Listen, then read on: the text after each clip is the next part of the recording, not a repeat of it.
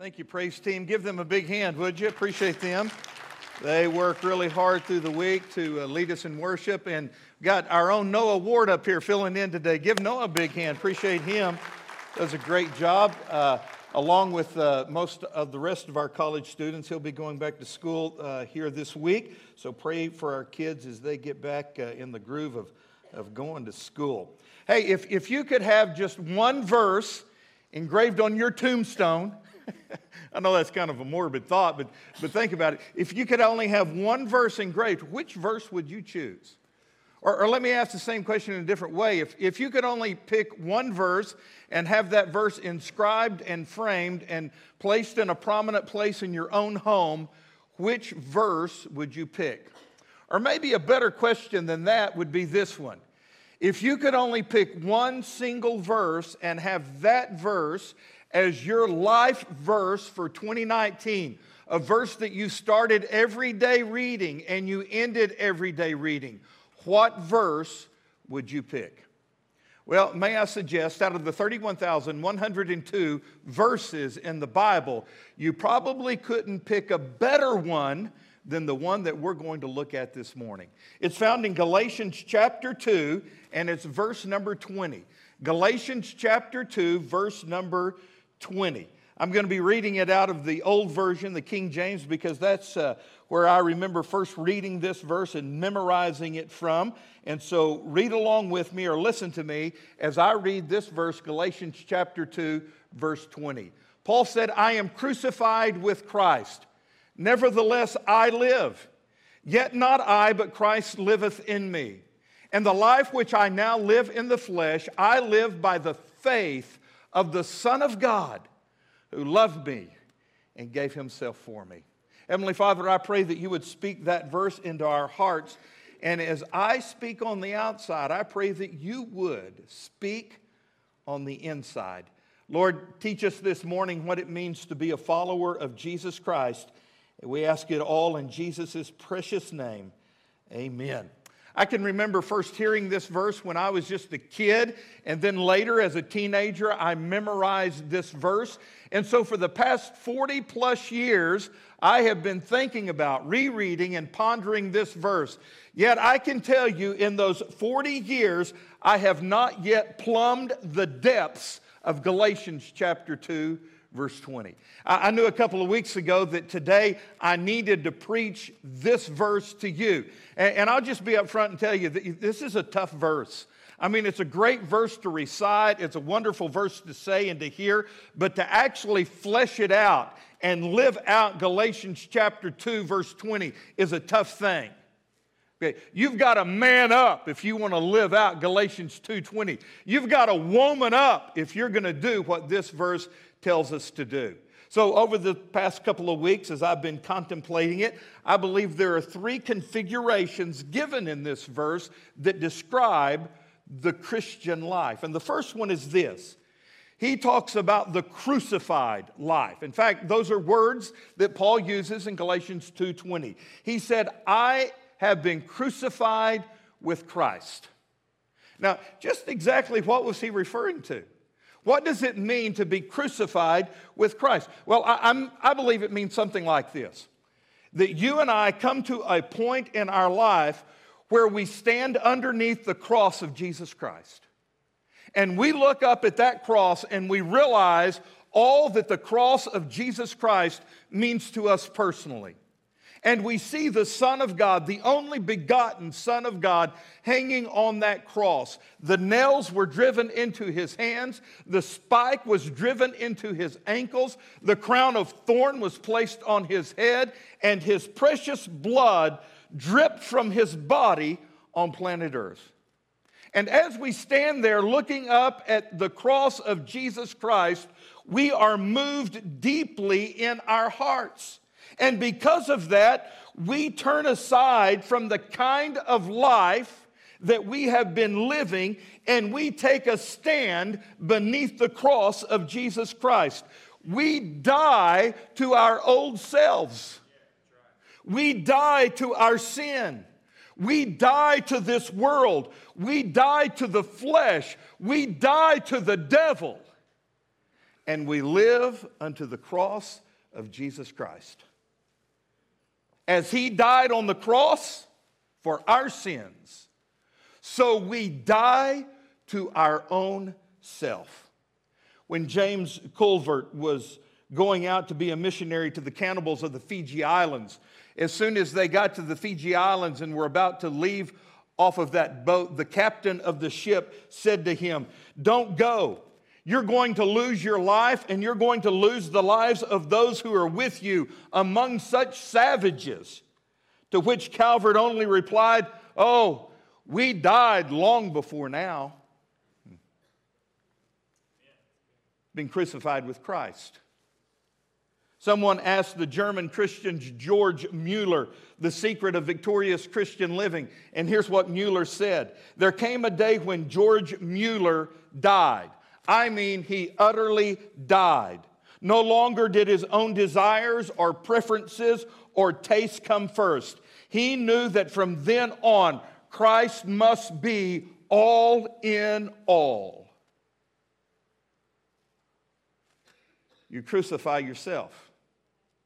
You die to self. I like the way Dr. Ed Young put it. He said the secret of Christian victory is that you've got to die to yourself every day. He said, I mean that you need to put 220 volts to your body every day. By that, he smiled and said, I mean by that Galatians 2:20. That's the verse, that's the volt that you need to put to your life every day. I am crucified with Christ. It's tough, isn't it? It's tough to die to self. It's tough to die to your own ideals, your own pleasures, your own goals in your own life. But to live for Jesus, just as he died on the cross, you must die to self. I love this sign in the window of a dry cleaning and dye business, all right? So we're looking at a dry cleaning business that also dyed clothes, and here's what their motto was. We die to live. We live to die. The more we die, the more we live, and the more we live, the more we die. Well, I think if you change the D-Y-E to D-I-E, you've got a pretty good slogan for the Christian. We die to live. We live to die. The more we die, the more we live, and the more we live, the more we die. And if you want to see this fleshed out, I think there's a pretty good story in Acts chapter 20 and 21 that describes this to you. And out of that story comes a little phrase that we need to be saying in our own life. Over in Acts chapter 20, the Apostle Paul was headed to Jerusalem.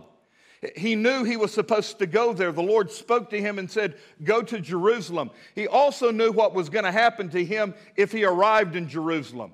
He was going to be arrested, beaten, put in prison, and he could even be put to death because of his testimony for Christ. And he was driven to go to Jerusalem. But his friends, those with him, Luke, who wrote the book of Acts in particular, didn't want Paul to go to Jerusalem. They knew also what would happen to him. And they were with the brothers in the church of Ephesus. And the brothers at Ephesus even implored him, don't go. It's going to be bad for you if you go. Please, Paul, don't go. And so all of his cohorts, all of his friends were pleading with him not to go. But Paul was going. I mean, he was a Baptist preacher. His mind was made up.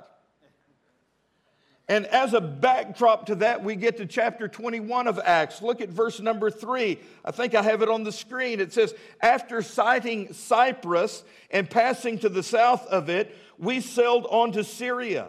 We landed at Tyre, where our ship was to unload its cargo. Finding disciples there, that is, finding other followers of Jesus there, we stayed for 7 days.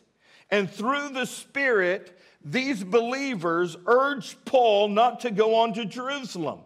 But when our time was up, we continued on our way. So now there are others pleading with Paul. Paul, don't go. Bad things are going to happen if you go there. And then in verse 10 of chapter 21, we read that they had finally reached the port at Caesarea Philippi. And it says this, after we had been there a number of days, a prophet, a man by the name of Agabus, came down from Judea, Coming over to us, he took Paul's belt and tied his own hands and feet with Paul's belt, and he said, "The Holy Spirit of God says, in this way the Jews of Jerusalem will bind the owner of this belt and will hand him over to the Gentiles." And Luke says, when we heard this, we and the people there pleaded with Paul not to go to Jerusalem. They were begging him, "Don't go." But then Paul answered, "Why are you weeping? And why are you breaking my heart? I am ready not only to be bound, but to die in Jerusalem for the name of my Lord and Savior, Jesus Christ." Now look on down in verse 14. When he would not be dissuaded, we gave up. And here's what they said: "The Lord's will be done." Now, let me recapture this story because it's good. Paul knew that it was God's will for him to go to Jerusalem.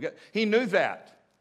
He also knew what was going to happen to him once he got there. That had been reiterated by the Spirit of God through this story told by Agabus. He knew that he was going to be bound both hand and feet. He knew he would be thrown into prison. He knew that he would be beaten and abused. He knew that he could possibly be put to death. But he was ready to go. His friends, however, loved him. They were like family to him. They knew that Paul was stepping into a lion's den. And they did not want to see that for their friend. They didn't want to see it for Christianity. They knew what Paul meant to the churches. They knew they couldn't lose this man of God. And so they begged him, "Please don't go." They tried to persuade him, "Paul, don't do it." And even from this text we read, when he would not be dissuaded, we, speaking of Luke and the other followers of Christ, gave up. And we said, "The Lord's will be done." And that right there is the operative phrase that I've told this entire story for you to get that phrase, "The Lord's will be done." Church, listen to me. There comes a time in our life when we have to give up our own rights and our own desires, and we must come to a crisis point in our life and just say, "The Lord's will be done." The Lord's will be done. Jesus said that. Remember in the Garden of Gethsemane? He said, "Nevertheless, not my will, but thine be done." So listen, I'm saying this to everyone in here, balcony included. Those of you on the floor, there comes a time when we must decide, you know what? I'm going to stop living for money. I'm going to stop living for other people. I'm going to stop living for power and for pleasure. And I'm going to stop living for my own plans and my own ambitions. There comes a time in our Christian experience when we just give up our rights and we say, "The Lord's will be done in my life and in my family." And you know what happens when we do that? We give up ownership of our lives. We get out from behind the steering wheel of our own life and we get in the passenger seat and we allow the Lord God complete control of our lives and our agenda. We say, "The Lord's will be done." Have you reached that point in your life? You say, "Well, I've been saved." That's not what I'm talking about. But this is the next step beyond salvation. When you got saved, you really didn't know all it was going to cost you to follow Jesus. You're hearing that today. If you mean business with God and if you really want to serve Jesus to the fullest potential that you can, you've got to die to self. You can't be living for your own ambitions, your own goals, your own pleasure, to have power in your own life. Just as Jesus died on the cross for your sins, you must die unto Jesus and give him complete control of your life. I can remember as a little boy growing up at the West Side Free Will Baptist Church, I would hear this phrase quite often: full surrender. full surrender. Full surrender. Give Jesus everything and hold nothing back for yourself. A decision of full surrender. And I don't know that you have to call it that, but you've got to call it something. And there has to come a time in your life where you identify with the cross of Jesus Christ, where you say, I am crucified with Christ. It's no longer my life. I belong to Him.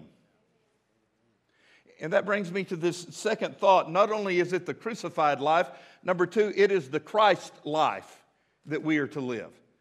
Look at this verse. Paul said, I am crucified with Christ.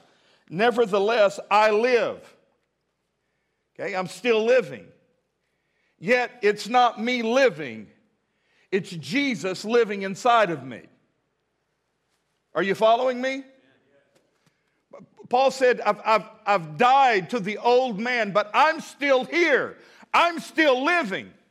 Yet it's not me living. It's Jesus living inside of me.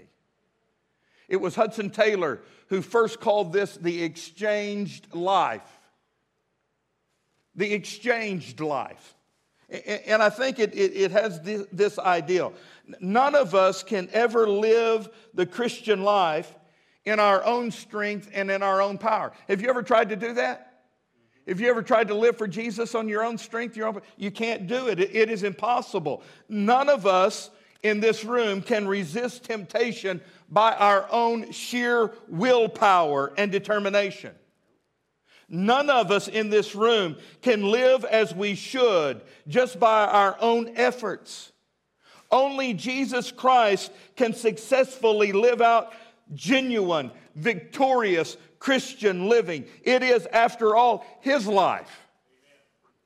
But when we come to Him in full surrender, He invades our life by His Holy Spirit, and He begins living through us. He is in us, and He is living through us. So the Christian life is not something that we try to accomplish on our own for Christ. No, it is something that He accomplishes through us and in us by His indwelling power, His Holy Spirit. So what does this really mean? In practical terms, what am I talking about? Well, it means something like this. In a very real sense, I'm not preaching to you today. In reality, I am not preaching to you. Jesus is preaching through me. Now, I'll do a quick little time out here and tell you this. I've tried to preach in my own strength before. I've tried it when it's just Will Harmon standing up in front of people giving a lecture or a motivational speak, and I fall flat on my face every time. You might be thinking, well, you're tripping up pretty good today, bud. That's not the point. The point is this. I pray every time I get up to speak, Lord, as I speak on the outside, I pray that you would speak on the inside of people's hearts. And so literally, quite literally, it is not me who is preaching to you today because I can't do that. It is Jesus doing it through me. Did you know that you can't parent your children through your own wisdom and your own abilities? You can't do it. If you try to do that, you're going to be a complete failure as a parent. But the good news is you don't have to. Jesus Christ wants to parent your children through you. And all you have to do is let Him. Did you know that you cannot resist temptation in your own strength? You can't do it. Have you ever tried? Yes. You fail every single time. The good news is you don't have to resist temptation through your own strength. Jesus will do it through you. He will do it in you. He will do it for you. Are you allowing Him to do that? Do you see what a different way this is of looking at things? You don't have to do it. Jesus will do it through you. Now, there are at least two levels of this indwelling, outflowing life. And the first level being, you know what, you just live the Christian life. You let Jesus live His life through you. On down in Galatians chapter 5, verse 22, we have the fruits of the Spirit. Y'all remember that verse? Galatians 5:22. It says, the fruit of the Spirit is, and then we have these 9 characteristics listed of the fruits of the Spirit. I think they're going to, here they are right here. They're not popping up. Maybe I left those out from my outline. I apologize for that. Here's what it says. The fruit of the Spirit is, and here are these 9 things: love, joy, peace, patience, goodness, kindness, gentleness, faithfulness, and self-control. 9 different attitudes are listed here as the fruit of the Spirit. But what are these different attitudes? Well, they are attitudes and they are character traits. But whose attitudes and character traits are they? Well, they're the Lord Jesus' attitudes and character traits. These 9 attitudes characterize the personality of Jesus Christ. He was known for these 9 attitudes: love, joy, peace, patience, goodness, kindness, gentleness, faithfulness, self-control. And the great teaching of this exchange life of Galatians 2:20 is that when we die to ourselves every single day and we put Christ first place in our life and we allow Him to have control in our life, it is His own personality that is being reproduced inside of us. And so here's the difference. When people cut in front of me and I'm in bad traffic on I-40 going from Little Rock to Memphis, isn't that the worst stretch of highway there is? And I mean, I think they need a designated lane just for 18-wheelers. Let the rest of us just, go. And then you have people from Oklahoma driving in the left lane and they won't get out of my way. People from Oklahoma say those crazy Arkansas, they're the ones driving in the left lane. And I get irritated and I want to yell at them and I want to have this emotion of anger at them. You know what? Will, you can't do that. That's not a Christ-like characteristic. And I've died to myself that morning. I put my own flesh to death. So it's not Will responding in kindness and in love and in patience and in faithfulness and in long-suffering and in goodness. It's Jesus doing it through me because I can't do it on my own. And that's the first level. You not only have to die to yourself and live for Jesus when you first wake up in the morning, you've got to do it constantly throughout the day. Amen? The second level in which the Christ life applies is this: not only in Christian living, but also in Christian service. Not only in what we think and how we respond, but also in what we do with our hands and with our feet and how we serve in the kingdom of God. During World War II, Major Ian Thomas served with the British forces in Belgium. He took part in the evacuation at Dunkirk. But he became a far-famed evangelist and Bible teacher. He was saved as a teenager, went on to college in London, and as a university student, he became involved in intervarsity fellowship groups. He was busy for the Lord. He was called into ministry, and he was serving the Lord at a great capacity. Here's what he wrote. He said, out of sheer desire to win souls, to go out and get them, I was a windmill of activity until at the age of 19, every moment of my day was packed tight with doing things for God, with preaching and teaching and talking and counseling. He went on to say the only thing that alarmed me was that nobody was converted. He said that gets a little discouraging after a bit, doesn't it? I would have to say yes. He said, the more I did, the less happened. And it was not a question of insincerity because I was sincere. He said the prospects and the environment were good. There was plenty of ammunition and plenty of targets, but just nothing happened. I became deeply depressed because I really loved the Lord Jesus Christ with all of my heart, and I wanted to be a blessing to the fellow students on the university campus. But I discovered that forever doubling and redoubling my efforts, rushing here and dashing there, taking part in this campaign, taking part in that campaign, preaching in the morning, preaching at noon, preaching at night, talking to this Bible class, witnessing to this one, counseling with another one. Did nothing. Absolutely nothing changed. And my soul was utterly barren. And I felt uselessness in all of my activities to the Lord. He said, thus by the age of 19, I had been reduced to a state of complete exhaustion spiritually until I felt like there was no point to even going on. Busy for Jesus, but empty on the inside. All that changed on a November night. He was in his dorm room and burdened with this. He fell on his knees and he cried out to God. And he said, "Oh God, I know that I am saved. I love Jesus Christ. I am perfectly convinced that I am converted. With all of my heart, I have wanted to serve you. I have tried to my uttermost, and I am a hopeless failure." And as he wept, God started bringing verses to his mind, one of which is Galatians 2:20.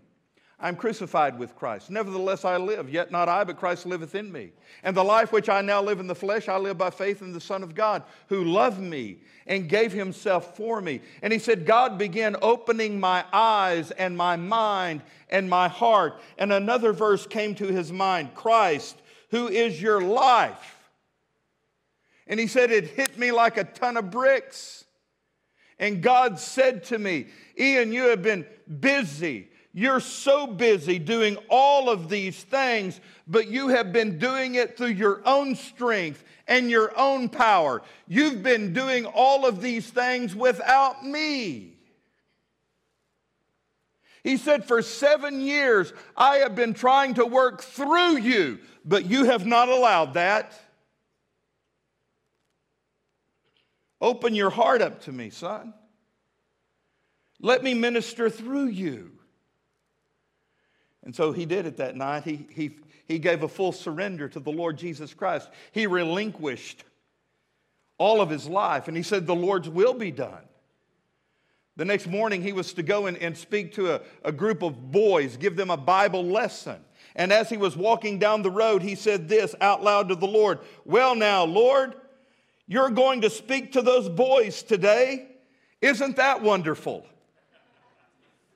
He said, yesterday I was going to speak to them, but today you're going to speak to them. He said he got to that room, there were 90 boys in that class, and he said, I presented to them the truth of Jesus Christ and his gospel and the simple plan of salvation, and at the end of my discourse I said, you are dismissed unless you want to stay and receive Jesus as your Savior. You can stay and do that. He said 30 boys stayed. And 30 young men received Christ that day. And that was the beginning of an extraordinary lifetime's worth of fruitful ministry. When he surrendered it all and he let Jesus work through him.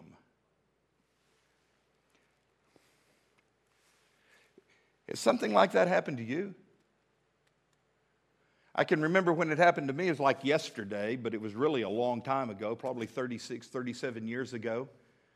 God saved me when I was 6, called me to preach when I was 10, preached my first sermon when I was 11. My whole life, I knew I was going to be a preacher. And as I was going through high school, I realized I needed to go to Bible college, and I'd made plans to go to Hillsdale. However, my first year, I stayed in Lubbock, Texas, and went to Texas Tech University that first year. Her name was Valerie. Thank God After that first year of college, I realized God wanted me at Bible college. And so right before I went to what is Randall now, Hillsdale, my pastor, Keith Woody, called me into his office and he said, William, he said, listen, I want to give you some advice. He said, there's a lot of young men who are called to preach and they go to Bible college and they go through Bible college and they get all their education and then they start serving Jesus. He said, you don't be that way. He said, as soon as your feet hit that campus, you look for things to do. You get involved in campus ministries. You go out to churches and you preach. Be used by God, even while you're in college. And so I took his advice. I went to Hillsdale, and man, I volunteered for everything. I got involved in every kind of ministry there was available to get involved in, became the president of Ministerial Fellowship. Every time an opportunity came open to preach at a local church somewhere, I was out preaching in that church. I became a prayer captain. I was doing everything I could do. In fact, I prided myself in the fact that I was more busy doing ministry than any other ministerial student on campus. Put a rose in my nose. But there was an increasing hole that was growing in my heart. And even though I was smiling on the outside, I was miserable on the inside. Until finally God arranged a meeting for he and I. Isn't it cool how he does that? I think it was on a Saturday. Everybody in my dorm, my entire dorm was gone. I was the only one in the dorm room on that Saturday, and I was sitting on my top bunk, and I was just talking out loud to God. Nobody else was there. I said, God, I'd appreciate it if you'd let me in on something. I said, Lord, I am so involved in ministry. I'm doing all these things for you, God. And I started listening to all the good things I was doing for the Lord. I said, but Lord, I'm miserable. I'm empty on the inside. I don't understand. If I'm doing all of this for you, why am I so miserable? And Wesley kind of spoke to me. I didn't hear a voice audibly, but God spoke to my spirit. And he said, Will, I appreciate all those things you've been doing, but you've not been doing those things for me. You've been doing them for yourself. And I tried to argue with God, but that never works, does it? And I came to the realization, you know what, God is right. When I first started, I was doing them for him, but somewhere along the way, I lost my focus. I lost my path, and I was just doing them for Will Harmon. I was doing them so that people would know me, so that when I graduated from Hillsdale, I'd get a big church to pastor.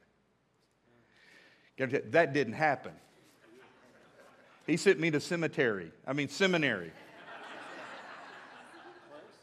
Close enough. And I can remember like it was yesterday, I jumped off of that top bunk and I got on my knees and I put my face to the floor and I had a full surrender to Jesus Christ. I said, Lord, never again. Never again. I want you to work through me. I can't do this on my own. There's no way I can fulfill the calling of God in my life. And it doesn't matter if you're a preacher or whatever it is God has called you to do. He's called you to do something. You can't do it on your own. Part of this exchanged life is Jesus is living through me. I am responding as he would respond. But I'm also serving through his grace, through his mercy, and through his power. And the only way that can happen is this third trait that we see in our verse. Not only the crucified life and the Christ life, but there's the faith life as well. I am crucified with Christ. Nevertheless, I live, yet not I, but Christ liveth in me. And the life which I now live in the flesh, I live by faith in the Son of God, who loved me and gave himself for me. The Bible says this is our victory that overcometh the world, our faith. Faith has to be activated. We are crucified and we live for Christ because of the faith that we have in Jesus. Romans 1:17 tells us that the Christian life is one of faith from the first to the last. For it is written, you shall live by faith. Isaiah 26 verse 3 says, that will keep him in perfect peace, whose mind is stayed on thee, for he trusteth in thee. Trust in the Lord forever, for in the Lord, there is everlasting strength. You know Proverbs 3:5, trust in the Lord with all your heart, and lean not on your own understanding. Jesus said in John chapter 14, let not your heart be troubled. You believe in God, believe also in me. The psalmist said, what time I am afraid, I will trust in thee. It's all about faith. It's all about trusting Jesus. And when you trust him, you'll follow him. When you put your faith in him, you will die to self and you'll live for Jesus. I want you to look at this verse one more time. Galatians 2:20. I want you to read it with me, okay? Say this out loud with me. We'll read it slow, but here we go. Ready? I am crucified with Christ. Nevertheless, I live. Yet not I, but Christ liveth in me. And the life which I now live in the flesh, I live by the faith of the Son of God, who and have you done that? Have you done that? We've talked about the faith life. We've talked about the Christ life. We've talked about the crucified life. But you know what? There's a phrase at the end of that describes what Jesus feels about you and how he feels about you this morning. Jesus Christ loves you. Do you see that in the verse?